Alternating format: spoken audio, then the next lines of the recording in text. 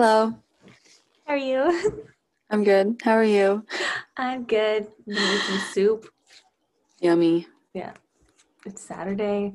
We just had Thanksgiving. Wow, what a wild episode to do right after Thanksgiving. I was thinking the exact same thing because we also did Gender Bender the week of trans awareness. Wow, Isn't that wild? Like the timing is serendipitous. bizarre. Yeah. Yeah.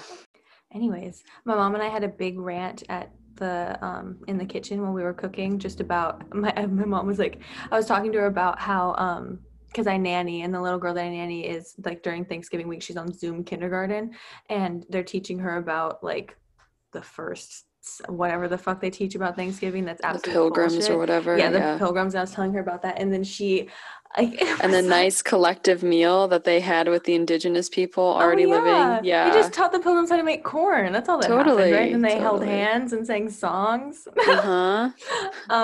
And I was telling my mom about that, and she was like, our whole lives we've been brainwashed. She was really stoned, but she was like, her mind was blown at the It's fact that true. everything that we're taught isn't true from the time when we're 5. Like, how do we don't know anything that happens. And I was like, you're right, Cherie, fight True. the power. Well, because it comes down to like the reality of being comfortable, Yeah. right? Like white Mhm. not amplifying white guilt, which we will talk about. But like, Yeah. that's ultimately what it comes down to. Like, it's very uncomfortable to teach children about anything that, Yeah. like, I was going to say, it's very uncomfortable to teach little white children about like the fact that their ancestors slaughtered and raped and killed millions of indigenous people. Yep. Like how do But you it's bring like that up? they have they can't. And How then do you and then bring that? and then tell them that you're going to celebrate that. Like that's where Yeah. the disconnect lies. Exactly. But then, like, I remember being, like, young in school and learning extensively about the rape of Nanking did you learn about that? No, I I'm don't think trying to, oh, so. fuck, I can't remember the horrible man who, like, did it. It was Chinese citizens who were raped by the Japanese army. It was the end of World War II, and we just watched, like, really graphic videos about it. Like, I remember being young and learning about that, and then I'm like, well, if you can fucking teach us that, why aren't you teaching us the real shit Totally. that happened that we did? Yeah, yeah, Fuck. yeah. Yeah. Well, the American education system, that's why we are like literally in among the worst. Oh, seriously. And I was just talking with somebody today actually about how it's like it's so much more comfortable just to live in the fantasy than to acknowledge that there's anything wrong because nobody wants to purposely go into discomfort. Absolutely. Anyways, speaking of discomfort, for for today's sex corner, we have a little question that somebody sent in to us and said, I have trouble with physical touch with loved ones. I subconsciously want it, but my body tenses up. Um, And I'm going to talk a little bit about this question because I have a lot of experience with having a convoluted relationship with physical touch and affection. So I'm going to talk a little bit from personal experience because I'm not a professional, and that's the most genuine way I know how to address the topic. So I don't know the background of the person who sent this in, but as I've said a few times on this podcast, I've had a lot of trouble in my life with physical touch, and that stems from trauma. And the problems that manifested in a lot of ways for me was in my romantic and physical relationships. But in terms of family members, that issues come up as well with like the amounts of physical affection that you're comfortable with. So like, how people have different love languages. Like Mm-hmm. I know mine is probably like verbal affirmations, being like, oh, this made me think of you, or I just want to tell you that I love you, and like those kind of things.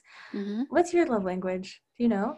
I don't like, I guess acts of love Mm, would be mine and probably verbal affirmations as well, I think. that checks out. Yeah, you think? Yeah, no, definitely.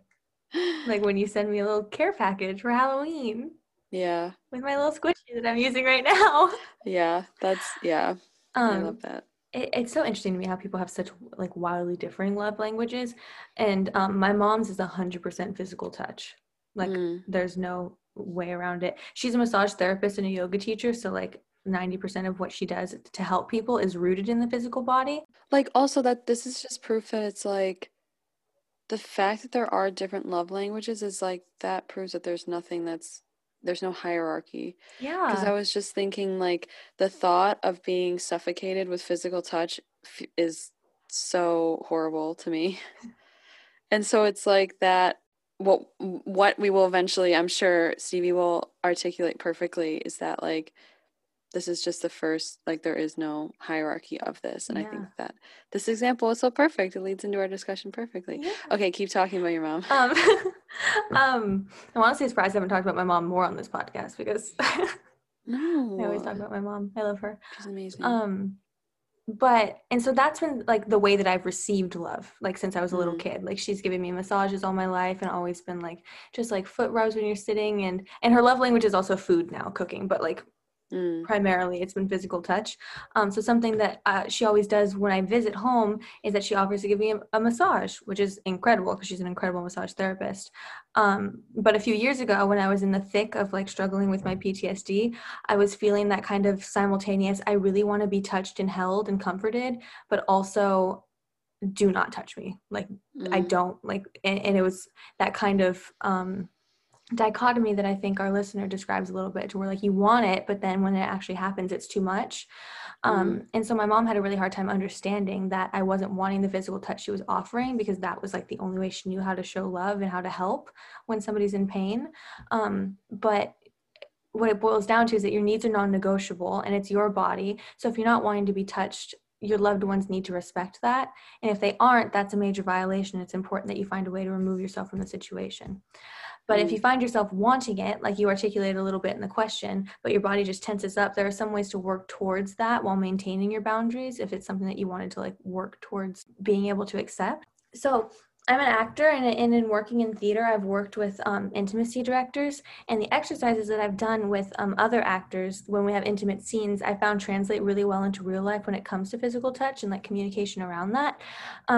For my final senior project in theater in college, I wrote and directed a play, and it revolved around assault. Nobody's surprised. But I teamed up with one of my friends who was also senior at the time, who was researching intimacy direction for her senior project. And she helped me work with my actors through those scenes that required physical touch. And so we sat down and they took turns saying, these are the places on my body that can be touched, i.e. my arms, my hands, my shoulders, my upper back, the side of my cheek, whatever. And then they took turns saying which parts were never okay, i.e. my chest, my stomach, my lower back, my crotch, whatever, like whatever's not okay. It could even be your neck. It could be really average places, but if that's non-negotiable for you. And then that established a physical language that was agreed upon with both participants, so that way they could be in the scene and feel comfortable touching one another without worrying that they're going to cross a boundary. And I feel like that kind of practice can totally be applied in real life if you wanted it to. So like this has to do with sex with one of my exes, but a partner of mine and I sat down and I was like, please don't do X, Y, and Z, because those are physical triggers for me. But I love when you do X, Y, and Z, like Emily says all the time. And then so like you sandwich them with positives to keep it an active conversation with the other person involved. And because Emily's the queen of that, that's where I learned that. I wouldn't even say positives, because like the fact that you are telling them what is a no is also a positive, because that's a gift. Offering them that boundary is a gift, like because you're that's true. Everything is in your hands. Like no one else can do anything for you. So you know, you have to give them the keys and give them the tools to whatever that might be, your comfortability, your pleasure, whatever That's that so is. true. So both are positives. Yeah, it is such a gift to give people your boundaries. That's such a good way to put it. Oh, I want that on a t-shirt. Anyways, maybe we'll start making merch. Sex positive merch. Hell yeah. Also X-Files. Also X-Files. Get it? The Sex Files? Do you get our thing? Somebody just sent in recently, I just realized S is for Stevie and E is for Emily in the X-Files, and it made me laugh. That was cute. They're really excited about it. That was really cute. We were excited when we realized too. Yeah. So like you can transfer that conversation about boundaries in touch with your loved ones with physical affection, and you can always start the conversation and be like, what are your favorite ways to receive physical affection? Mine are X, Y, and Z. And then what are your least favorite ways of receiving physical affection? I don't like when I'm, etc. And this includes them in the conversation and informs them of your boundaries. And you just need to be really gentle with yourself, because sometimes your brain is ready for things that your body isn't yet. Like trauma and pain and emotion is stored in the body. So it has to be processed both emotionally and physically, which is something that I've grappled a lot with. And sometimes the physical processing takes a little longer. So wherever you're at is exactly where you're supposed to be at. Like, you're not broken for not wanting to be touched in certain ways and not being able to be right now. And you have to honor your physical boundaries in your platonic relationships just as much as you do with your physically intimate ones. Absolutely. So yeah, I don't know if that helps at all, but that was so beautiful. Also, I mean, I would just add to you not being broken. You're not, because I mean, I can't speak from the perspective of a young boy, obviously, but I know for a fact that young girls are often left without a choice when it comes to physical touch with relatives. Yeah. Or close family friends, or in family circles, or even at school, like we talked about with dress code or and even shit. at school. Exactly. And so of course you're going to feel that way, even if, because we don't know, beyond the question, but even if there isn't, a trauma, a specific trigger that you can, pinpoint, it absolutely makes sense that you would feel this way. Aside from that, or in addition to that, because that's what young girls are taught. There was a video that when I was watching family videos with my family a while ago, there was a video where I hijacked the camera. Such a Leo. I know. I was constantly, like, it was obviously like a camcorder. I was constantly saying, I want to see myself. It's so cute. And I constantly made my mom turn the camera around so I could see myself as she was filming. So cute. Anyway, and so yeah, I hijacked the camera, and it was like obviously very shaky. I was recording nothing. But I was probably like, I'm so bad with age, but like 5 or 6, maybe 7, I have no idea. Below 10. And 4, younger 12, than something 10. like that. And my grandma's brother was a smoker his whole life, and so his voice was very, very scary for a 7-year-old. And on the video, he was like, oh, like, can I have a kiss? And my mom was like, come on, give your whoever a kiss. And I was just like, no. But I did it because he was like fucking hovering over me. And like, it's so fucked. It's so fucked. Like, that's all. I just wanted No, to, that's such a good like, point. how weird is that? Especially right now so during the weird. holidays, not that people are really gathering, but like if you have immediate family that's at your house, like if you feel so obligated to be like, oh, go give so and so a hug, like, oh, go. And why? And it's and I don't, yeah, you're right. I don't know if that happens with young boys as often, but I know that it absolutely happens with young girls. Absolutely. That's such a weird thing. Like, why does family feel entitled to your physical body? Yes, and that ties in perfectly to this TED Talk, because it's like, why do we strip young girls of their autonomy, like from birth? Yeah, literally right away. It's so bizarre. And I think that's hard to grapple with, again, like going back to this topic, because these people love you. Yeah. So it's really hard to to reconcile those two things. Usually their intentions are good, and so like they're not meaning to cause you any physical discomfort, even though they might be. And it's just like some subconscious entitlement that's so weird. Yeah, it's bizarre. So sorry. No, why are you sorry? I'll cut Bitch, it out. someone's got to transition. So my friend sent me this TED Talk, and it was titled, I think, What We Don't Talk About When We Talk About Sex. I think that's what it's called. Yeah, it's called What We Don't Teach Kids About Sex, and it's by Sue J. Johnson. And we'll either link it or we'll post a clip of it in the thread. Yes. And it's this woman, and she basically discusses how when she realized that her coping mechanism with depression was basically to shut off like all feeling, all emotion. And she talks about how that meant that she also had to turn off like the good bits, the happiness, the intimacy, etc., all that stuff, because you can't pick and choose, obviously, when your mind is shutting down. And so as a result, she talks about how in intimate partnered interactions, she was numb to a lot. And that included how she let people treat her body and let people treat her for decades. And so she said, very on theme with Gillian Anderson, but she said when she had her girls, that was when things started to change. And she said there was one specific, there's one that will never fail to not make me want to just I explode into a puddle of butterflies and feathers That's exactly it. I was like, I and simultaneously sparkles. want to weep and just like and like let my heart explode with light, but I also want to slam my head against a wall. Like I don't know what the Yeah, it's like I just want to go I just want to cease and to then just exist. like, You know? yeah, Do you feel like basically, totally. that?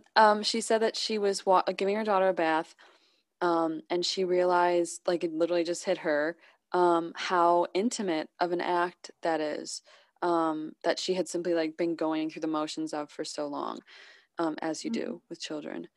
And so she said, it forced her to reckon with the fact that that would be such an intimate experience if it was with, say, another grown adult, Mhm. um, and how that intimacy and care should translate to ourselves and to every person we love, not just a lover Mhm. or lovers. Um, and so she began from that moment on magnifying for her daughters an attention to touch and sensations, asking questions when, specifically, she talks about how when her one daughter wanted her back rubbed, um, and introducing not only consent that goes back and forth, constantly asking questions, asking if, how high, how low she wanted her to go, all of that, but also instilling in her daughters the ability to articulate exactly what she wanted based on what felt Mhm. good. Um, and so the part that really got me was her expressing why she was doing this for her daughters. And she really honed in on the fact that she was doing it so that they knew the level of respect their bodies deserved in the future, and just grounding complete autonomy for how one is touched and how one is loved. And focusing in on asking, about specific sensations so that in the future, not only did they know how they were, what they should expect from any form of intimacy coming their way, but also so that they were able themselves to articulate um, how, just on a very, foundational level, Mhm. what felt good and how to articulate that. Because I think that that's something that, um, like, where is this taught? It's Like, this is not where it's taught in, exactly. from one person to the And the thing next. is that when I first listened to that, I felt um a bit discouraged because I was like, well, if you don't have that, if you don't already have that language as a part of you, like, are you just fucked? Like, where, like, if you didn't get that when you were young. But I'm realizing, listening to you talk about it, like, I have multiple friends that I know have familial childhood trauma that has a lot to Mm, do with physical touch. And you can start to create that language for yourself by touching yourself. And I don't mean masturbation necessarily. I just mean like in just giving yourself a massage, just or like in absolutely. the bath and like just being putting on lotion, Washing washing yourself, yourself. like when you're Yep, washing your hair, and just paying attention to what feels good and what those absolutely. sensations feel like so that what you can articulate them eventually with a partner or a family member or whatever the situation is. It's just a form of Yeah. grounding, I think, um, and reclaiming autonomy. Yeah. Um, and those are two, I think, particularly for women, such important um, Yeah. facets to have in your life and in your wheelhouse of a being. Yes. Because your bodily autonomy as women is given away so young. Like you don't Totally. have it from such it's compromised at such an early age so often. So On such a social and larger political yeah. level. I And mean, there's like so many in levels the to it. home and in Yep. society. Like there's no, yeah. You described that perfectly though. That TED Talk is so Oh powerful. good. I'm I glad. watched it Yeah, I've watched it it's again today. She's such a comforting She presence too, is. the woman who She speaks. looks like Yeah, my college she's rad. therapist. That's so funny. Made me feel at home. I love that. I love that. Yeah, she's cool. Yeah, she was rad. So, would you like to do a light little fuck, marry, kill More than anything. for I've been fun? wanting to play a game for so long. I'm thinking maybe we can like make it like a little thingy, and like people can do it if they want to, and then like repost it. Yeah, that would be so fun. Yeah, let's do Okay. it. Mulder, Okay. Hank Okay. from Californication, or Sam from Aquarius, and Okay. fuck, marry, kill, I'd baby. fuck Hank, marry Mulder, kill Sam. Yeah, Easy easy. peasy. One and done. What would you do? Same. 100%. Hank is a piece of shit. But like he looks good. But like he fucks, he yeah. fucks. I mean, Mulder would drive me crazy, but sometimes but he's a like, puppy. Yeah. And he's a simp. So, I mean, look at how long Dana Scully was. Anyway, so what I'm saying is that you could probably leave for like a month and then just come back and he'd still be there. Anyway, Scully, Stella, Jean. This is so hard because I don't want to kill anyone. And this is also really hard because I really love Stella. Like, Scully's my baby, but like Stella's also a baby. Like, without thinking, marry Scully, fuck Stella, kill Jean. But I have such a soft spot in my heart for Stella. So really, those two could be switchable. Okay, interesting. I'm not like Gillian Anderson. I'm different. I would marry Stella. Yeah, you wouldn't want to marry Scarlett. Fuck off. Yeah, fuck you. Okay, ready? Yeah. Mulder, Scully, Skinner. Fuck Skinner. No, I'm kidding. Are you? I'm joking. I don't think Skinner's hot. Don't let anybody, nobody. No, I would. Pretty sure you said if Skinner had hair. No, don't do this. I'm pretty sure I heard that. No. Maybe. Pretty sure. No. Okay, what's your answer, ma'am? It would be to fuck Mulder, marry Scully, kill Skinner. Yeah, same. Mulder, dog, get Skinner.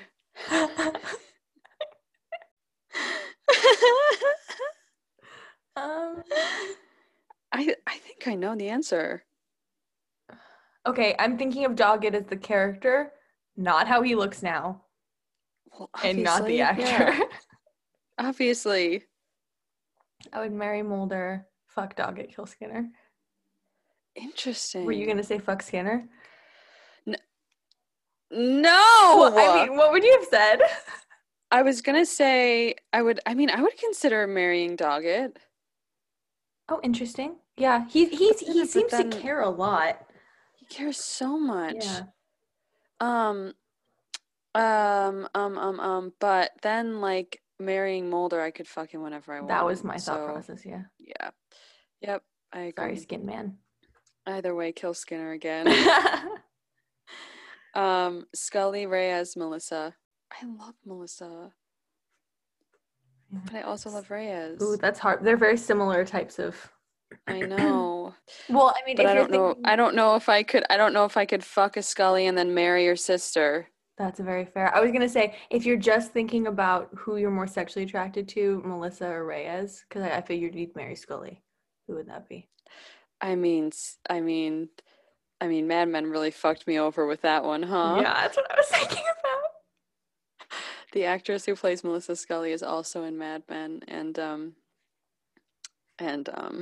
just think they would never know. Two different universes. Then I guess I would marry Scully, fuck Melissa Scully, and kill Reyes. That's so sad. But that's a good answer. So sad. It's a good answer though. But that would make me a horrible person. I couldn't fuck Melissa Scully and then marry Dana. Well, I assume that if these are happening, they're like in different universes, you know? Okay, yeah, fair. All right, I'm good with that answer. Okay. Also, it's so funny because we say Dana, but I think Dana Catherine Scully is such a hot Oh my name. God, yeah, Dana Catherine is beautiful. Yeah. Okay, Byers Frohickey Langley. No, don't make me do it.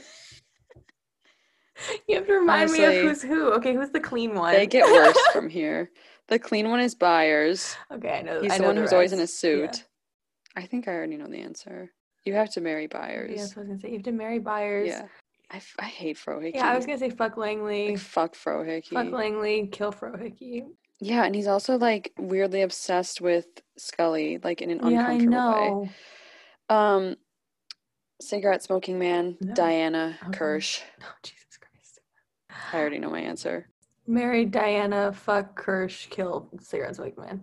Yeah, yeah, 100%.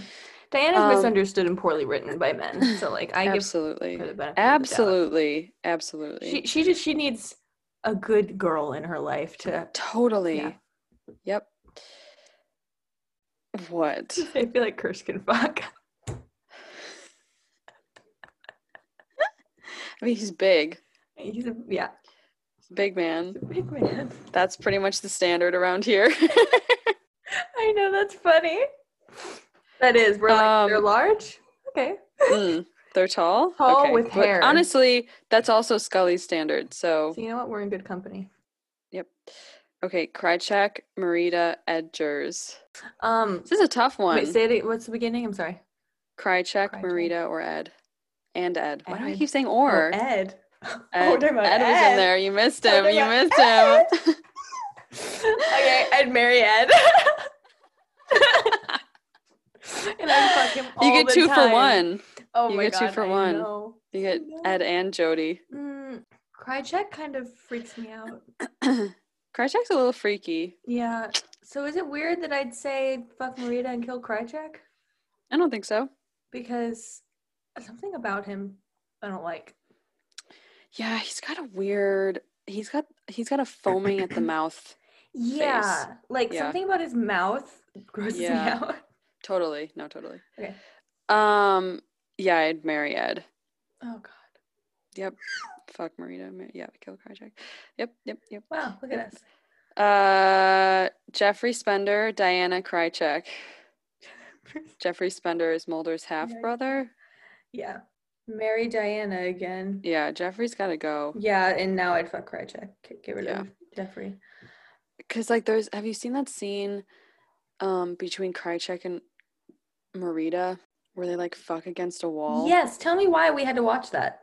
I'm not Why do we quite have to see them have sex and Skinner have sex? Yeah, there was fucking against a wall that I wanted to see, and it was left on the cutting room floor because Chris Carter is a little bitch. Chris Carter's a little bitch. How many times can we title that as our episode? As many as we want. The world is our oyster. Yeah, you're right. And it's evergreen. Okay, ready? Yeah. Season 1 Mulder, Season 7 Mulder, and Season 11 Mulder. I'm supplementing that. Season 1 Mulder, Season 4 Mulder, and Season 11 Mulder. Oh, fuck you. It was easy before that. I know. So I changed it. Okay, hear me out. Season 4 Mulder seems more... all ears. Okay, Season 4 Mulder seems more gentle than Season 1 Mulder because Scully's sick and he like cares more, right? Okay. So I think I would marry Season 4 Mulder. Takes cancer for him to care about her? Okay, keep going. My standards are really low here. Okay, I'm not working with much. Okay. So marry Season 4? Season 4, fuck Season 1, kill Season 11. And those chicken legs. Oh, that's hard. Okay, hear me out, right? Season 4 Mulder's so hot. Marry Season 4 Mulder, no question. Mm-hmm. I would kill Season 1 Mulder. Would you? I think he's too much of a little shit. And so for like if we're talking about fuck one night stand, it would be horrible. You're so right. It would be because he would be so about Season him. 11 Mulder. Oh, interest. Okay. You know what I mean? Yeah. Okay, I think can I change my answer to be with you? Totally. Yeah, because that you're right. A one night stand thing would suck. Yeah, Season 11 Mulder would take a lot of care, and he wouldn't have too much energy to make it too much about him. Exactly. He's old. Okay. Season 2 Scully, Season 6 Scully, and I Want to Believe Scully. Wait, give me Can different I? ones for that. Yeah, Yeah, can give me I? different ones. Okay. Season 1 Scully. Uh-huh.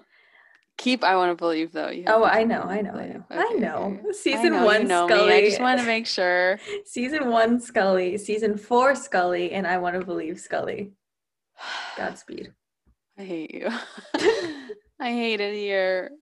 Okay, hear me out, right? Okay, I'm listening. I would marry I Want to Believe Scully. I could have guessed that, yeah. Hair pulling. That's all I'm gonna say. Also, she's like this fucking badass doctor. Oh, I Like, love I Want to yeah, Believe Scully. I would love to be a housewife. Like, yes, I do the cooking. Yes, I do the cleaning. You know what I mean? Yeah. um, I would fuck season 4 Scully. And you would kill baby season 1 Scully, the love of Hear your me out. life? Hear me out. Hear me out. I would, because here's the thing, right? Like, I would rock season 1 Scully's world because I would fucking worship her, Right. which I'm sure no one up until that point had Yeah. in my head. Makes it true. But she goes through so much in season 1, but particularly after season 1, that I think if I could save her from that in this fictional, not real scenario, that would be the best way to do it. Okay. Not to kill her. I'm saying in this situation with those 3 versions of her. I understand your point. Yeah. Okay. Okay. A good answer. This one's going to be very, very, very easy. Okay. Gillian Anderson, David Duchovny, Chris Carter. Oh my God, that's so easy. Marry Kill Chris Jillian, Carter. kill Chris Carter a million times, and fuck the shit out of David Duchovny. Bye, bitch. Perfect world. And that's it. That was fun. That was really fun. It was so fun. So yeah, we can post that and play along. Tell us if there's any places that you disagree, because we were kind of in consensus on all of them. So I think so. Okay, should we get into the episode? Yeah, let's get into the episode. So the episode is Shapes, written by a woman. Marilyn something. Marilyn Osborne. Mm-hmm. First appearance from a woman writer, female writer. How many episodes in? 18? 18 episodes in, and there will not be another one for quite some time. Until season 3? Maybe. There were only 2 until Jillian in season Okay, well 7, then 6? season 3, because there's Quagmire that's written by a woman. Okay. Oh, that's such a good episode. Right, makes sense. So we open with 2 white men loading their guns. There's a lot of lightning, but then no rain when they go outside. I guess it's like a what do they call that? Like dry lightning when it I'm from the desert. I don't fucking know. Gotcha. So there's like some name for when it like lightnings and thunders, but then it doesn't rain. Oh. It's like I don't remember. Anyway, they're clearly looking for something on their farm that went bump in the night. They're like looking around. So there's a lot of lighting and shadow experimentation in this episode, which I really liked. And it starts like very early on. So then out of nowhere, some monster with like this really wrinkly ass face, I thought it was Peter Morgan, attacks the son. The father shoots, and then he sees that he's killed no monster, but a man. And then there's the opening. It's just stories about Native Americans written by white people will never feel right. And like that happens so often in this show. Ever. And it's like, yay that there's, I guess, work for the Native American actors in the 90s, and I'm sure there was like next to none. That was good. And that every time there's that storyline, they always hire actual Native American actors, which is good. But then it's like, at what cost when it's just them offered another role that plays into a very ingrained stereotype that's all a cultural appropriation. Totally. But you're right that yay for them at least not casting white people. Because honestly, yeah, that would have been expected. Honestly, yeah, I'm surprised. So Scully and Mulder go to these white men's house. Mulder's hair looks like shit. Yeah, Scully is looking so beautiful though. I know. Despite how her Jillian's baby is compromising her floof. Okay. I know. It's okay. Fucking Piper fucked up her bangs for a bit. That's okay. But she still looks so beautiful. And Scully is calling out this white man's racism and how it could have possibly been in connection to the other case. We love that. So she says, oh, he thinks someone's been killing his cattle, and we're not going to talk about the federal court case against the Trigo Indian Reservation. And the guy's like, yeah, we're not going to talk about that. Yeah. Um, so the dad is getting mad because the indigenous people were placed on reservations against their will, and confined to spaces that they've now made their home because of white assholes like him and his ancestors. But he's the one crying about where his space is. I'm like, Let's LOL, just none of this land is yours. let's just yeah, let's just start there. Um, so they find out that Joseph Goodensnake is the man who was murdered by this white dude. Of course, this was like I think the best underlying, despite the cultural appropriation, like the gross cultural appropriation, this narrative of like white people approaching this discussion of white people seeing particularly men of color as monsters or as threats. Yeah. Um, There are and definitely so some like elements of this that ring really true.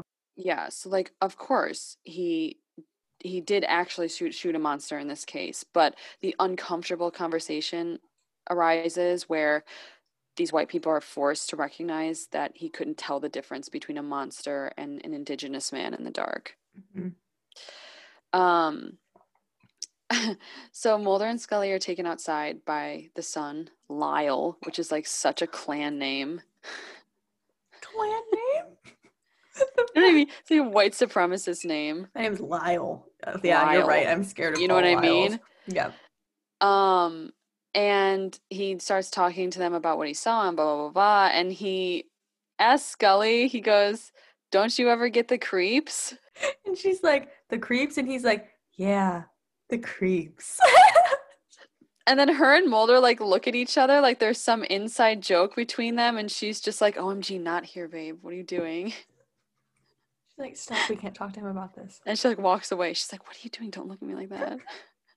But this whole creeps conversation, it's like this, it just speaks to this inability to see humanity in men of color, right? Like the threat their presence possesses to white people. Yeah. And like say it wasn't a monster, this conversation could have still been happening if it was a man of color. Like this anyway. Yep. Outside like this, Jillian is so fucking gorgeous. Like the natural light, I just want to say her features are truly out of a painting. Like she was not linked together with DNA and genetics, like all that shit.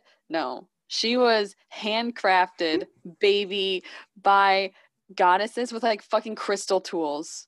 And that's all I have to say. Like, okay, if you don't know the exact scene I'm talking about, do yourself a favor and go watch Shapes and go to the scene where her and Mulder are standing outside in the beginning and just marvel. Just marvel. She deserves it. Mulder and Scully go and they're like looking around the farm, and we love an unnecessary umbrella. Because it's so funny because like they have the sound of rain on the shot of Scully, but there's no rain. And then honestly, it was probably for lighting. Oh, good point. So then Mulder puts his umbrella down and he's not getting wet. So he puts his umbrella down to look at footprints that he sees on the ground.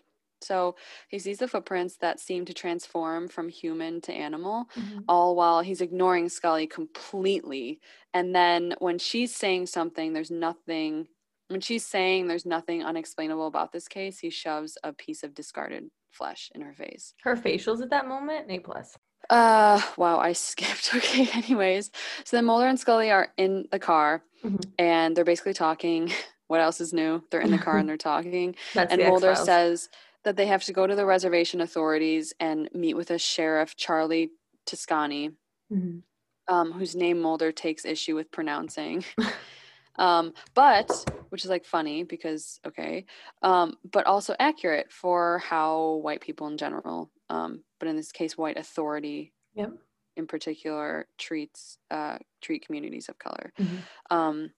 And then it's also Scully then mispronounces his name later on, and then she mispronounces the Trigos reservation name earlier. It's hard to know if this is intentional like direction or if it's truly just them not knowing how to pronounce it, and like either way it's symbolic. Yeah, totally. And so anyway, so yeah, Sheriff Toscani has the body, and Mulder and Scully want to go look at it of Joe. So they go to this bar, and they find the sheriff, but immediately, as soon as they go in, there's hostility towards white authority, which is like another major theme of the episode. Mm. Everyone is ignoring them. This one guy bumps into Mulder's shoulder. And alas, we have another theme, which is Mulder's fucking complete insensitivity to this community. Yeah. When he's ignored, he literally just yells in the bar, which is like so telling of how allowed he feels to take up a space that isn't his. Yes. Oh my God, that's so true. And then someone, I think it ends up being Ish, but this elderly man in the corner says, "Go home, FBI." So they go over. It had to be, yeah, because that's what brought them over. So anyways, yeah. So this elderly man in the corner yells, "Go home, FBI," and the camera pans to him. So they go over and talk to him. And he basically says that he said, I quoted a lot in this episode because the writing was like pretty spot on. But he said, "What I learned fighting the FBI is you don't believe in us and we don't believe in you." And this again is just like the theme of this dynamic that's portrayed between this community of Indigenous people and the police being unsurprised. Like I've like had this in my head and I didn't want to write too much, so I'm going to try really hard to articulate it well. But like Mulder and Scully are outsiders. They are intruders in this capacity. And they have their heart in the right place, but at the end of the day, they're unable to walk away from their authority and from their whiteness. Yeah. And so I think what I liked about these lines, there were two more. So later on, a character says, "And I hate suits who are always here when they want something from us, but when we need help, they're nowhere to be found." Very accurate. Mm-hmm. And then Sheriff Toscani says, "Whenever I need federal help, I never get it." Yeah. And so I like that they're able to express themselves in this way. Like I like that was made very, very explicit, and how that very valid absence of trust that's initially portrayed because of Mulder and Scully's whiteness and because of their authority is never demonized or shown as being misplaced. Like it's always very explicitly outlined. Which is good. Which is great. And then I wanted to say too, like, this is in the 90s, so it's like very reminiscent of the current Black Lives Matter movement in the sense that one of the narratives is that authority figures are there when no crime is being committed in the form of over policing predominantly Black and brown, and in this case Indigenous communities, but then when an innocent man of color is murdered, that commitment to the betterment of the public good vanishes. So yeah, which is wild. Like in the 90s, like that they were highlighting things like this. Is it something to like, fucking stand up and give them a standing ovation for? Absolutely not. But I was surprised that it was more than anything that was the undertone. I was reading about how this episode was actually requested by the network. Like this, either this concept or the or like something about the episode or like this specific like plot line was requested by the network, which is why it's like everything seems to be very practical, from the lighting to the way that the monster is portrayed and to like the way that they film it, so that it's not too high of budget, but it's still like it all seems to be following a very specific formula. So that was interesting. That's really interesting. Yeah. And you can tell that with this depiction, they're trying to say something. They're trying to be like with it. They're trying to be with it, with the times. And you can tell that that's the intention. I'll talk about a little later why I don't think that they did a very good job with that. But everything that you're highlighting here, I completely agree with. Again, you said it in the beginning. Like there's nothing right or comfortable or okay with white voices writing about very personal and very interpersonal Indigenous stories. Like there just isn't in this case. But I was surprised to hear these things. Anyway, I'm very excited to hear what you have to say. And so they're talking to Ish, and Mulder says, "I want to believe," again for the second episode. Oh yeah, I wrote that. Where did I write that? I was like, they really hit us with the "I want to believe" in the first 10 minutes, huh? Yeah, it really, I'm sure when that was the title of the second movie, it really came as a shock for people. I'm sure they're like, do they want to believe? feel like they've Wow, never I never. articulated that. Huh. Wow, what a curveball. Interesting. Wouldn't expect that. So Scully starts telling the man ish. I didn't know his name at the time. Oh yeah, because they don't tell you his name until like the last scene. So Scully starts telling Ish that they're looking for any information about the murder of Joseph Goodensnake, and of course Mulder fucking interrupts He her cuts her off entirely. so bad. Like So worse bad, than like it's really normal. bad. Yeah. Yeah. To say no, we're looking for anything that can create human tracks in one step and animal tracks in the next. He's already being so dismissive in this episode, putting Scully, like this shot is great because he literally puts Scully into the literal background. Yeah. Like he is in the Oh, I foreground of this in the scene. I He interrupts her so badly. yeah. Like I wrote this happens a few times and I wrote that like this may be written by a woman, but there are so many shots that are framed with Scully small and in the background, like grasping for the camera focus, and that immediately Yep. refocuses on Mulder bold and big in the front, and it's directed by a man, so it's not surprising. And I would imagine that like she saw this as being invited into the boys club. I'm not defending this writer, Oh but no, no, I'm no. saying I'm sure she saw this as being invited into the boys club and didn't want to say anything, despite the fact that I'm sure she didn't want it shot like that. Yeah, well, the writers really don't have much of a say of how the episode is shot, and they're not normally on set unless you're Chris Carter. So then there's a woman at the pool table, and that's Gwen. She says that they killed her brother, Mhm. and that was Joseph was her brother. Is it weird that I like that the victim was a man and not a woman, and that it's his sister that's mourning and angry rather than the other way around? Because I feel I like, love Gwen. yeah, I love Gwen, and I just I feel love like Gwen's women are character. framed as possessions to be taken from away from men too often, and it's nice to see it Absolutely. switch. Not that I'm happy that a man, And you know then what the I mean? focus, yeah, and then the focus not even on the trauma that woman went through or the tragedy of that woman's life ending, but on the grief and anger of the man who lost her. Yep. And I like that this isn't that for once. Exactly. So yeah, again, the mispronunciation. I don't know if it was written like this. I don't know if Jillian said it, but she very clearly said Agent Tuscany, like Ma'am, the fucking place Jesus in Italy. Christ. Anyway, um, and Agent Tuscany comes and he's like, I'm me. And he takes them I'm to his me. office.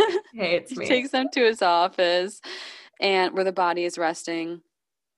And Mulder starts asking him all of these questions. Agent Tuscany says, "Listen, I'm not a park ranger here to answer all your questions about Indians," which is So like, good.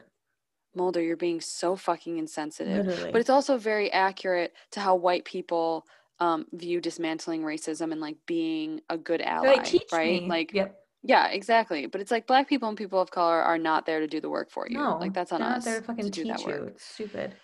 Am I surprised Mulder doesn't know that? No. Yeah. They go into to see the body, and agent and Sheriff Toscani is telling them about how Joe and Gwen actually filed the suit against Parker, who's the dad, and his son Lyle, despite what they said. And like it's like, of course, white people are lying to the authorities to paint people of color as the villain. So just that even though it was a monster, you can see the undercurrent of why that line is blurred Yeah. because Parker and Lyle do see indigenous men as monsters. Yes. Yeah. So they look at the body and Mulder sees that his teeth have his canines are like very, very large fangs. Um, and then they look at his dental records and they show that like his teeth are normal. I So had a few things here. One, that I love that Scully is the one analyzing the body, like the medical goddamn yeah, doctor she is. Like she just shines in the examining rooms, and it just makes me really happy because she absolutely. like really steps into herself there. And it's fun to see. But then also, why does Mulder know so much about teeth? Like he's like, oh yes, from my dental Ew. classes. Like he really pops in like he just knows all about teeth. Well, because it's like when there's knowledge that like needs to be known, but like you have to insert it into a scene some way, give it to the man. What would have made more sense to go to her because she's the fucking doctor? Totally. Like what? Totally. Why? I know. So Scully says, which I think is like, a line. She says, "So Parker saw what he wanted to see, an animal." Yeah. Yeah, Scully. Exactly, baby. Get it, baby? Yes. So Scully and the sheriff are trying to come up with a solution, and Mulder's like, a man of color and a woman? Nuh-uh. I think I will shake my head and prove them wrong. Literally. Which he literally does so aggressively. He's Oh like, my nope. God. Mm-mm. He's like, no, look at me. I know the actual answer. Yep, like a Mm-mm. child. So Like a the child. sh- Yep. the sheriff the sheriff won't allow an autopsy, so Scully has to explain that she's fully qualified to do one for some reason. And I think this was one of the smallest bits where you can tell that a woman wrote this, Mm. because even though it's not about her ability or her level of qualifications, it's simply about their religious beliefs, and then what we find out later is more in depth, but Yeah. surrounding autopsies. But um that it's very telling that that was the first line of defense or conviction for her to prove that she could do it. She's like, no, I can because she's been questioned before. Totally, which And is like so real for women. Yep. And like, of course you're qualified, look at your FBI badge. I know. And it You're just fucking, proves that like a woman wrote this episode, because yeah. that's a very real thing, is like feeling like you have to defend your qualifications, even though Yes. that wasn't what it was about. In addition, Go ahead. I'll cut that out. I think this is one of my most favorite stills of Scully in the first season I know. I never noticed ever. Scully's outfits, but these like because I think these kind of clothes bore me typically. But like they're very like monotone colors and they just like don't Mhm. stick in my brain. But this little turtle crew neck, like black sweater and that light gray Mock neck. blazer. Yeah, oh that's what it's called. So cute. Um, and also like she just looks extra soft. I don't Yeah. know why. I don't know what it is. She looks so Her cheeks soft. are all plump. Yeah, maybe that's it. Okay. Yeah. Her cheeks are very But yeah, full. she's got on this her ride or die collarless blazer, and her hair is so, like, I think that's what it is. Like her hair is like round. It's like so floofy, Yeah. and she looks so retro and like so badass. I just I want her to come home to me, and I want to just like worship everything about her and tell her how smart she is and tell her how big her brain is. But that's my problem. So let's move on. So, back to plot. That's my I'm so problem. happy. I'm so happy we both love that look, because it was so striking. I was like, what is happening? I never pay any attention to that. And I Yeah. was like, oh, I love this outfit. Yes. The contrasting So colors looked really good with like her hair because they're like gray and black yes. with her red hair and then her pink skin. Yep. And I think I just realized too, she almost looks like a detective out of like a 60s sitcom. Oh my God, yeah. I wrote later, I don't remember where, I think it's when she's in the hospital room, but I said she kind of looks like a 1940s mobster. Like she Yeah. looks very Yes. vintage. Yes. Yeah. But like the star of her own show. Oh yeah, Yeah. 100%. She's not a guest So star. absolutely not. So the sheriff tells them that the funeral is tonight, and so there's no point in doing an autopsy. The body's going to be cremated. Um, and he tells them that it's because Trigos believe that any desecration of the body angers the spirit and keeps it haunting this world. Mulder and Scully try to reason with him from a law enforcement and evidence-based perspective, but he says, Sheriff Toscani says, Native Americans believe that there are laws greater and more just than that of the U.S. government. And Scully's like, well, yeah, I can't argue with you there. Yeah. So the sheriff basically says, you can continue your investigation, but it'll have to be without Joe's body. And she doesn't over push it like one agent might. Like, and Mulder's like, ah. He's like, that would have made it so much easier. He's a werewolf. Like, Yep, literally. I God. feel like I've been saying that a lot. Okay, anyways. What? So cut literally. So you're making so many good points. So cut to the funeral, and Scully and Mulder are sitting in their car watching. I fucking hate this part. Scully calls Mulder out, because like let's just take a step back and realize how ridiculous what is happening right now is, okay? No, you're right. Scully calls Mulder out, asking him why he's acted as though he's expected to find every piece of evidence they've come across, and what is he hiding from her, which, why does she even have to fucking ask that? But I like that the writer wrote her asking that because that's what we ask every episode. We're like, Totally. he acts like he's Totally. expected to find everything. He's like, oh, right on schedule. Like, there's that. He goes, Totally. oh, Yeah. under the bed. Yep, there's the crucial piece of evidence. Knew it would be there. From the Like, way that his body was positioned, position. like the TV would have been on. He's like, oh yeah, I will look at never. perfectly. We'll be in the 8th season, and I will be bringing that up. Literally. Yeah. So 100%, you are so right.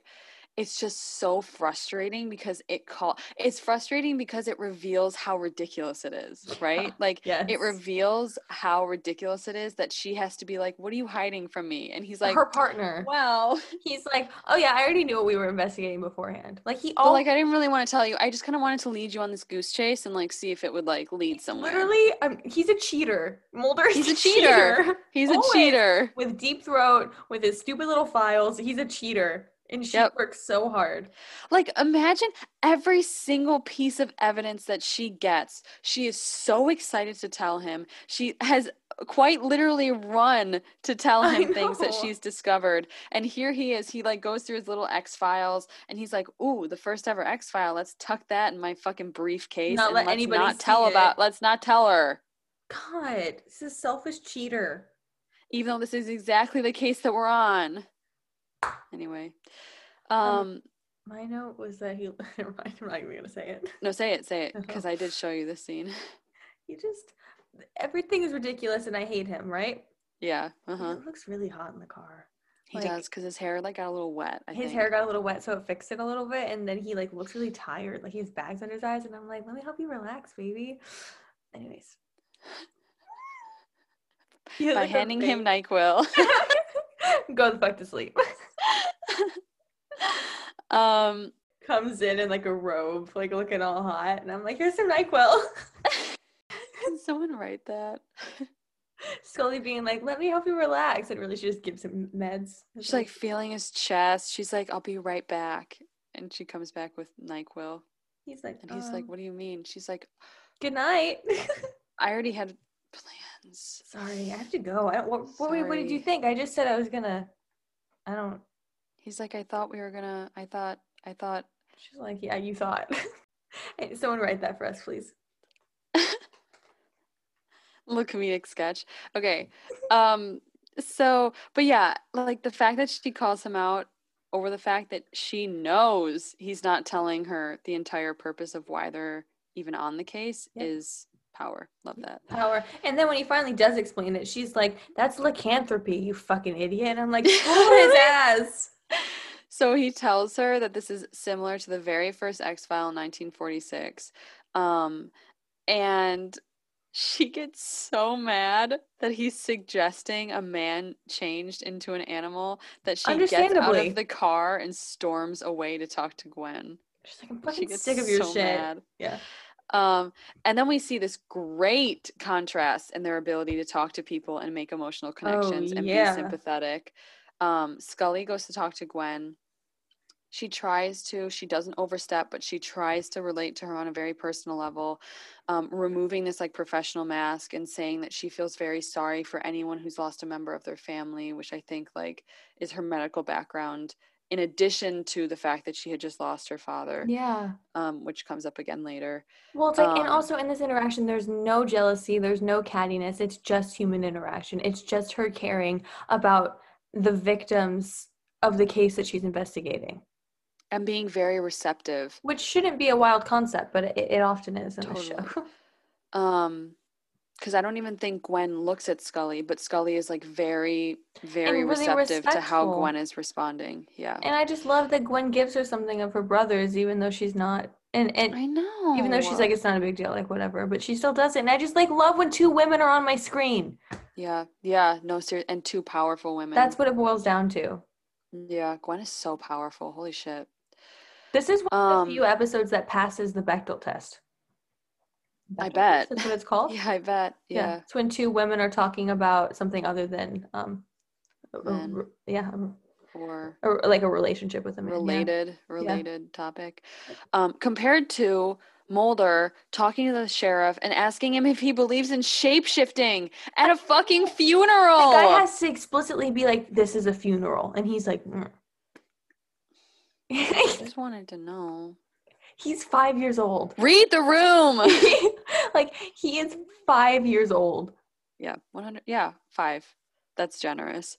God, he's like, They're like, Mulder, it's a funeral. You can't talk right now. He's like, I just want to talk about shape-shifting. God. Scully, that's why Scully fucking left. She's like, Scully, go get your child. Acting up again. Never mind. I just want to see a mock version of the X-Files where like Scully is played by a powerful, wonderful woman and Mulder's played by an actual like kid. Infant. That's running around being like, look, there's fangs. Yeah, totally, because that's what it would read the same. It would. And then Scully would actually get to keep the child that was hers, and it would never. Oh, we had to go there. Okay. Yep. So both the sheriff and Scully have told Mulder they need to go home because Joe, i.e. their only source of evidence, is being burned as they speak, is being cremated as they speak. Burned, what the fuck is wrong with me? Is being cremated as they speak. And again, I don't love how he's being painted as like a fallen seeker of the truth, Mulder, because it's like, how about they just how about just some respect, my dude? Like, it's pretty simple. Yep. Not everything is about you. Yeah. So the funeral happens. Scully just looks so fucking soft. I'm sorry. It's nighttime. Lyle shows up at the funeral to pay his respects, but of course he's fucking unwelcome. And why do all these fucking white men think that they're just welcome anywhere? I ask. I know why. Question. I know why. But... Yeah. And I just have to say, Gwen sees him there and she storms over to him. I love the anger we're seeing from this woman. She's a great actress. I love it. Yeah. And the way the sheriff just lets her go and supports her in that expression. But then when he tries to become like a protector of sorts by like placing his hand on her shoulder, she shoves him off. And this is like the epitome of like a lone fighter letting her rage and anger manifest in protection and honor of her community. Yes. And like, oh my God, it's so powerful. Yes, you're so right. Powerful. That like scene really got me. I just loved it. I love seeing a woman like that. Like, well, and also that's usually reserved for men. It's usually reserved for men, one, but also she's being validated in her anger. Like we're not seeing it as this excessively angry woman. We see it and we're like, oh yeah, like no, she should be mad. Totally. And it's rare that women's anger is violated. Is validated. Absolutely. Then Lyle says, "I wish your brother could be here. I wish that more than anything else." It means nothing, like, fucker. Go home. Like, let's talk about showing up as white people, okay? Like, when you're elevating voices of color and you're putting your body in front of people of color when they're targeted is misinterpreted as being the same as white victimhood and white tears. It's like, it goes back to like, I'm upset that you called me out. I'm upset that I got put in my place for my racism. I don't actually give a shit about the racism. Yep. Yes. It's being more upset about being called out than the actual problem itself. Like magnifying how much work you have to do over doing the actual work when you've been given the opportunity. Mm-hmm. Like, which would have looked like Lyle retreating from the lawsuit and not showing up at the funeral to show that he's sorry. Yep. Like, it's just stepping outside yourself for 5 seconds. Yep. Which no one seems to be able to do. And then I hated this shot. We see a shot of like Gwen walking back to the funeral and like we get this shot of Mulder and like it gives off this like, oh, he relates. Now I see, I understand her anger. Fuck up. I know where she's coming from, even though they could not be more different people. No, literally it's a lost sibling, but it's so different. And just everything about them is different. Yeah. No, exactly. Like, I mean, like, there's nothing similar. Nothing. But he, of course. But he's like, now I get it. Well, the thing is that Mulder is a privileged white man who identifies with the marginalized. Yeah. He does. Yep. Like, he fully does. He's like, me too. People call me spooky. Shut the fuck up. That is not the same. You fucking idiot. That was the line that I cringed at later. When he was like, as long as it's not spooky. You're fine. You're fucking fine. Ish was like, He's like, okay. cut to Parker smoking a cigar, probably getting all those nasty mouth sores, and someone kills him from out in the woods. Whatever. It was a big mistake showing the beast killing the dad from the back because it looked like Big Bird beating up a child. Totally. Totally. And like the way that they like made it fast, but then made it slow, like the editing was just very off. This is where I stopped watching halfway through and got high and continued, and this is where you can tell by my notes. I'm excited. Let's dive in. So of course, we cut to the next day. Sheriff is there. Mulder and Scully are looking at the body. Of course, Scully asks the sheriff how Gwen is. She's checking up on Gwen. The sheriff tells her that she's gone, and so is Lyle. Yeah, no one seems to care that she's gone. No one gives a shit. Like, that's concerning, but that's fine. It's concerning, but at the same time, I just realized this. It's also kind of fucking refreshing because I feel like the sheriff and Gwen they know each other. Right. Obviously, it's a community that he's the only sheriff in that community. I kind of like that it wasn't framed as like she needed rescuing. Like they made it seem like she disappeared for a brief moment on her own volition. Yeah. Like that was how it was framed. True. And I think that's how it ends as well, which I have some things to say about. Oh, that's interesting because I kind of initially was irritated about it. But that's a really good point. I'm irritated about the end, not necessarily this moment, but. Interesting. Okay. Okay. Let's not get over ourselves. Okay. So the sheriff finds a claw in Parker. Yes. And Scully brings Lyle back to the scene, all wrapped in like a towel and muddy, and he's fucking naked. Where did she get the blanket in the field? I was thinking the same thing. So I also wrote, of course, Scully has to find the naked boy. Yeah, seriously. Okay, yeah, let me backtrack. So Scully like wanders off and she finds Lyle in the middle of a field, naked, passed out. So she brings him back. She conjured up a blanket. Yeah. And then doesn't Mulder go? The power of women. she just had one, Women's intuition and need to comfort men is so strong that they actually can manifest blankets and warm, cuddly things out of thin air. Little known fact. If you can believe it.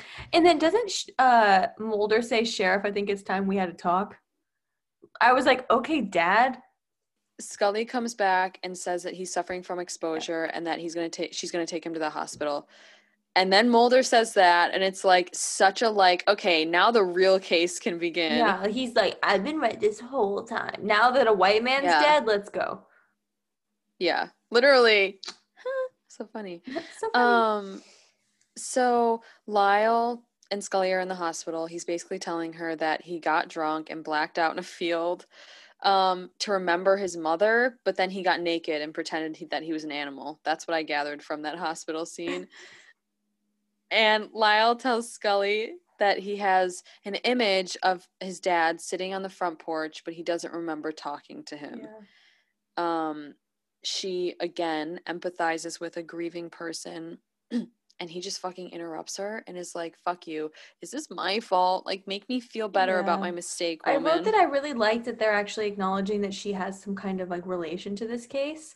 Like, wow, thank you so much, Marilyn, for paying attention to what's been happening to our girl, Because so often it's like there are cases where, I think Jillian often will, play that it's triggering something, but it's never explicitly said. And so, you wonder if the writers have just forgotten the shit that they put her through. Totally. And that's not present in this, but you're right that he fucking cuts her off. Yeah, it's really annoying. He's not he's not listening at all. At all. It just goes back to his guilt. He wants to be absolved from any guilt that this could possibly have been his fault. When she's anyway. So Mulder is talking to Ish. Cut to them. Oh, here we go. They're talking, and Ish tells him a story. I wrote, why does Mulder get to have a slumber party with the boys, and why isn't Scully invited? Ish starts telling him about the story about Watkins, which was the first case in the X-Files that Mulder brought up earlier. Mm-hmm. He tells him about how there was a legend about a Manitou where basically if you were attacked by that caused the victim to become one until death, and it can be passed down through bloodlines. And I know that's all I have until Gwen steals they go outside. So I know you want to talk Yeah. about So that. after watching this, I was really, because the whole time it was like what we said in the beginning, where it's like white people writing about this is just never going to be right. But I was like, I wonder how like fetishizing and stereotypical this exact scene is. And so I was looking up some stuff, Mm, and I found a review about the handling of Native American culture by Karen Bakhtin, I think, that mm. said that this episode's depiction of Native American culture was really trite.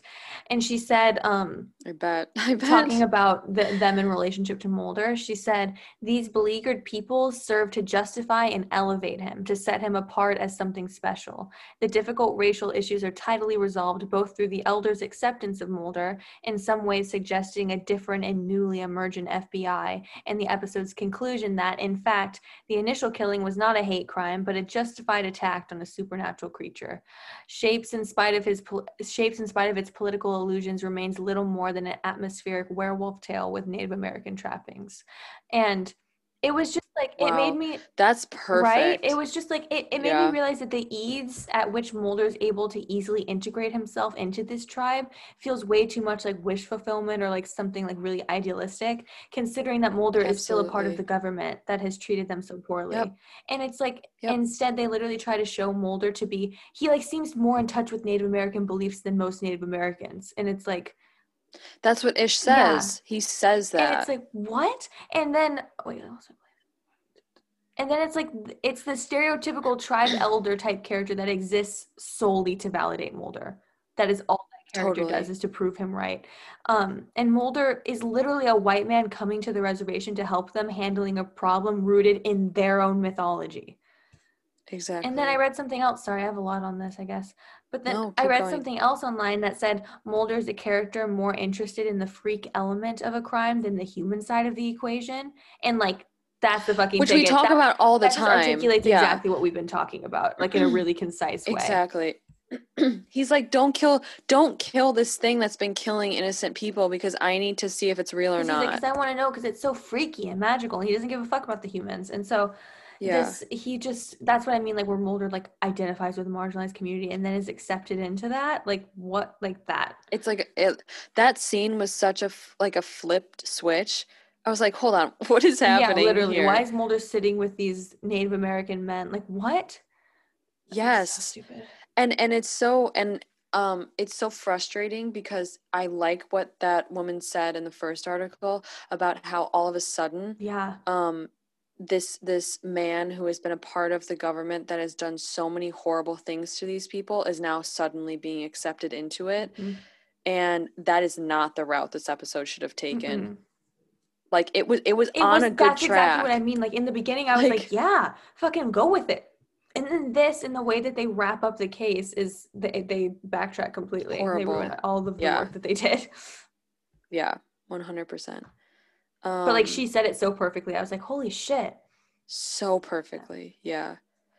And I like also that you said that this elderly man only exists to valify to verify Mulder's like lone Yeah, wolfery exactly. and He's like like, his like freaky beliefs that like actually have root in and then the fact something. that he's like, oh, Fox, you should be sneaky. He's not Native American. They wouldn't Exactly. say that. Like, Exactly. That line was horrible. he's like, oh, That was yes, the line I'm, that I cringed I at. know. He's like, I'm one of them. No, the fuck, you're not.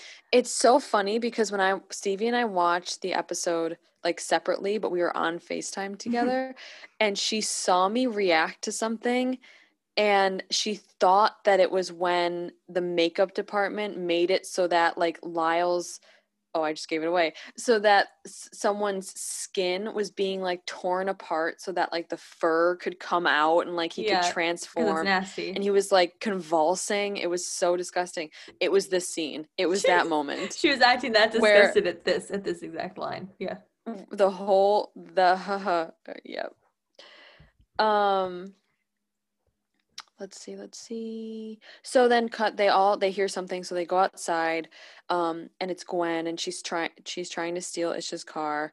Um and she says that she saw this animal, kill Parker. I think this is another example of the one female actor in the scene having the appropriate stakes and nobody else having them. Because it was like she killed this scene. It was like the episode intensity was at like a 4 or 5, and she shot it up to an 11 fully. Like totally. I literally have goosebumps thinking about it. Yes, like, actually. Me too. Yeah, she did such a, like, the anguish in her acting is incredible. Yeah, because it's these women that read these scenes and that actually understand the gravity of them, and nobody else seems to, like 90% of the time. So Scully takes Lyle back from the hospital, and she's going back to the barn, whatever, their house, and the doctor calls Mulder and says, "Oh yeah, they just left. The actual medical doctor on this case just left. I'm gonna call you though.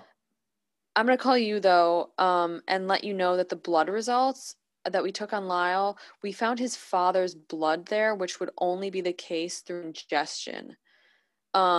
Weird, huh? So you might want to go pick up your daughter from school. Literally is the exact. That's the vibes. And make sure she's good because I think she might be with a murderer. So based on that phone call, no. I mean, he also could have told her, before they left the hospital. Like, hey, maybe let's wait till his blood work is done before you go. Yeah. So we find out that Lyle is the animal. And then we see Scully and Lyle in the car. And do you want to talk about this? I had a full fucking mental breakdown over this shot of Jillian from the side. Like, it started as a joke and then became very real. It became very, very real. That whole thing about self-confidence that we talked about in the last episode, about it fluctuating. Yeah. Oh boy, did this launch me into a bad place. And we won't get into it now, but just know that it's very real and it goes up and down. It does fluctuate, yeah. Nothing like a good profile shot of Gillian Anderson to launch you into a nice mental breakdown. But so beautiful in literally every such way. is life, baby. You know what I mean? Such is life. So thank you. I love you. I love you. So thank you for bearing with me during that time. Always. Are you kidding me? I was crying an hour earlier, so it was earned. Okay. So Scully takes Lyle home. Lyle really does not roll off the tongue. I'm probably never going to say it ever again. I didn't write down his name once. So Scully takes Lyle home, and of course the power's out. Spooky. Of course she's the one that's stuck with the murderer. So weird. I know. He says he feels sick, so she takes him to the bathroom, and she's so cute. She's like, "Let me come in." And I know, she's so mom-like here. She's so cute. She's like, "Honey, do you need anything? Let me in. Let me make sure you're okay." She's like, "We're gonna go back to the hospital now." Sorry, I'm done. So, meanwhile, Mulder and the sheriff fucking floor it to go save Scully. Mm-hmm. What else is new? And they get there to the house, and I love the shadow play that's on Mulder. With the light coming in through the blinds. Yeah. It was so beautiful. I literally wrote, without actual intense effects, they did a great job in this episode. With minimal prosthetics, they used sound effects with the cracking of his back and like low growls that they inputted. Yeah. They used music and his physical acting's really good to make that transformation really low budget, but still very palpable and impactful. Yeah. I also love how they were like, "Yeah, we need like a low budget one. Let's give it to a woman." Mm-hmm. So that a man's talents aren't wasted on a low budget. They're like, "Oh, you can accommodate this." Yeah. That's so fucking irritating. Oh! Okay. So then we see. I love when we just smile out of anger. We're both like beaming, but we're furious.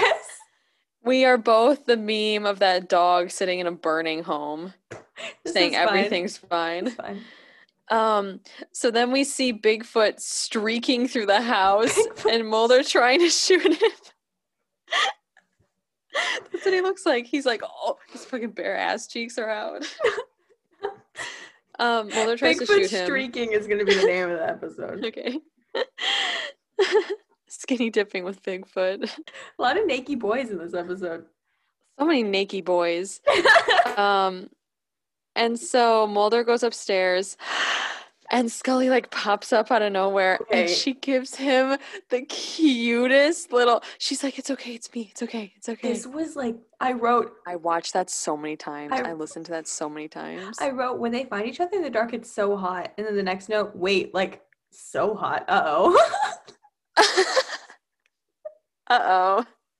Like, Uh-oh, spaghetti-o. uh-oh, Scadio. Because, oh, it's so hot. Like, I was like, It's really hot because of the breathing. yeah, But then like she's so Scully being like, it's precious. okay, I it's okay, it's okay. know. So then there's this very cool and very snappy slow-mo shot of Mulder and Scully turning around and the sheriff shoots and kills Lyle slash the monster. One thing Um, I did like was that it was the role of reversal of like a white man killed a Native American boy in the beginning, and then it switched. this episode is kind of all over the place, but like there are It is. definitely better bits than like pretty much every episode we've seen in terms of Oh like yeah, cultural there was an effort put forward. comments. It was not successful, Totally. but there was an Not effort. successful, but there was an effort. Exactly. And in this show, the effort is like a big step up. You saw Genderbender. Yeah. So, We haven't watched the one where black men turn into white men yet, have we? but we reference that often because it's like, How do you forget that? what was happening that day? So then, the sheriff and Mulder and Scully are talking, and the sheriff basically says that Gwen left, because she didn't have any more family. She was the last of her family. She gave away all her possessions and she left. And then he says maybe she saw something she wasn't ready to understand. And Scully is like, yes, I get it. Mm-hmm. But she says maybe, but she gets it. I like that Scully responds to that. Because I think in most episodes it would have just been like left, like Right. very ambiguous. That's true. And I like that she responds to it. And I will say more on that, but I refuse to let Mulder end another episode with his witty one-liner. So they drive away through some very scenic, highway framed forestry. No, forest framed highway. Mm-hmm. And that's the end of the episode. So what I wanted to say about that line is I wanted to dive into it more because I wrote it down knowing that I would want to think about it and what it meant. And I finally think I figured it out. Oh, cool. I think in a sense it becomes a reckoning for her, not necessarily in that moment, but I think one that she often thinks about, not only now, but throughout the series.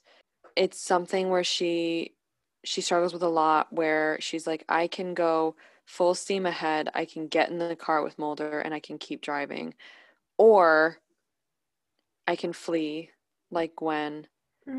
And I like how both are presented as honorable choices here.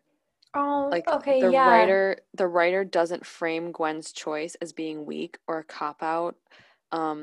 It's simply framed as her It's very escaping justified. the surroundings that caused her harm, Yeah. and building a new life. And she's a single woman doing that. And I think that's incredible. Yeah. And so with Scully, she's chosen to keep in pursuit of the truth and commit to this part of her where there is a willingness to understand in all that she sees. Yeah. And both are brave. And that's why I love it. That's such a good point. I totally changed my standing on that bit then. You totally convinced me. What did you think? I was initially just irritated, and I wrote like, I love how they're like, oh, Gwen lost her only family and gave away all of her possessions and dipped, but like, nah, she's fine, like just another day. And I was like Yeah. irritated at that nobody seemed to care, but actually, you're so right. Like it's just validated as like she needed to go and do that, and that's and nobody's trying to take ownership of her and being like, I need her. But like you're actually, I feel like I was indoctrinated to feel like that's a necessary reaction, and framing it as like she doesn't know what she's doing. She's crazy. Like yeah, but no, it wasn't. And actually, no. that's so much more powerful. You're so right. That's such a good point. Good on And I ya. really like that. I really like Yeah. that. That was I so like good. that her choice wasn't questioned, Yeah. essentially. Like, At I all, by like that she was anybody. able, by anyone, I like that she was able to go on her own volition, and it was her autonomous choice to start anew, and I really Yeah. liked that. I love that too. What a good ending. So that's the episode. And that's the episode. That was a really good discussion. I feel like I learned a lot. Like that was Me very and too. that was very stimulating for my brain. I feel like Yeah, it, especially it that felt quote like a you really read. good like class discussion. You know, like when you leave a good class and you're like, wow, and you're Totally. like thinking about stuff. That's how Yes. I feel Yeah, right now. I agree. Watch people listening are gonna be like, that was stupid. No, we have to be confident in ourselves and No, what we you're right. say. You're fucking welcome. This is like free. This is free. I like when you say that. If you want to support us, there's a link in the description of our Oh, episodes. yeah. We should post about that, actually. Yeah, we will Do you post want me to about say that a little bit for about it right sure. now and then we Yeah, put it in the say thread? it. Okay. Go for it. So we have a little, what's it called? It's like listener support, and you Yeah. can like if you want to pay like $1 a month for the content, like literally that it's whatever amount you want, and only if you're able / want to. But we're two young poor girls who are trying to move, and so we love doing this and we love the reaction. And if you want to compensate us for the content, And the then time that we put into all of our discussions and everything, we that would would be it would be very, very much very appreciated. much appreciated. And we'll probably put together a little package of like anybody who's subscribed will get either extra content or something. We'll figure it out. We're still in the Who very early knows? stages of it. We might at some point create a Patreon and like have little, like you can have subscription packages and you'll get Extra. like Yeah. behind the scenes contents or like extra discussions or something. But that's still very much in the works. But as of now, we do have listener support and you will be rewarded in some way. But we would just appreciate the help a little bit because we really put a lot of Totally. time into these. Yeah, we put a lot of time and effort and research and energy into all of this because we want to give you guys the Like best. I can't articulate how much this has made us like this has become a bit of therapy for us a little bit. This whole Absolutely. process. So should we do Jillian's Yeah, corner? let's do Jillian's corner. Do you want to sing? Okay. Yeah, do you want to Yeah, sing? yeah. Ready? Ba-da-ba-ba-ba-ba-ba. Jillian's corner. Jillian's corner. Okay. So today we bring you a quote from Jillian. It was I think it was I actually don't know when it was from. I believe it was about Never Again. It says Gillian Anderson, I want to believe the official guide to the X-Files. This was some documentary they did. So some documentary that the X-Files did and Gillian was involved in. She said, on TV shows, you get to see such a small percentage of somebody's personality because that's what the audience wants to see, the norm. That's something that they can rely on from week to week to week. But we all have many sides of our personalities. All of us have secrets. All of us have parts of ourselves that we don't show to other people. All of us can go home and be depressed at night and be smiling during the day. All of us can go home and binge and purge in the middle of the night and nobody would know. I don't think that what I did here was out of character for Scully. The only thing different is that the audience hadn't seen it before.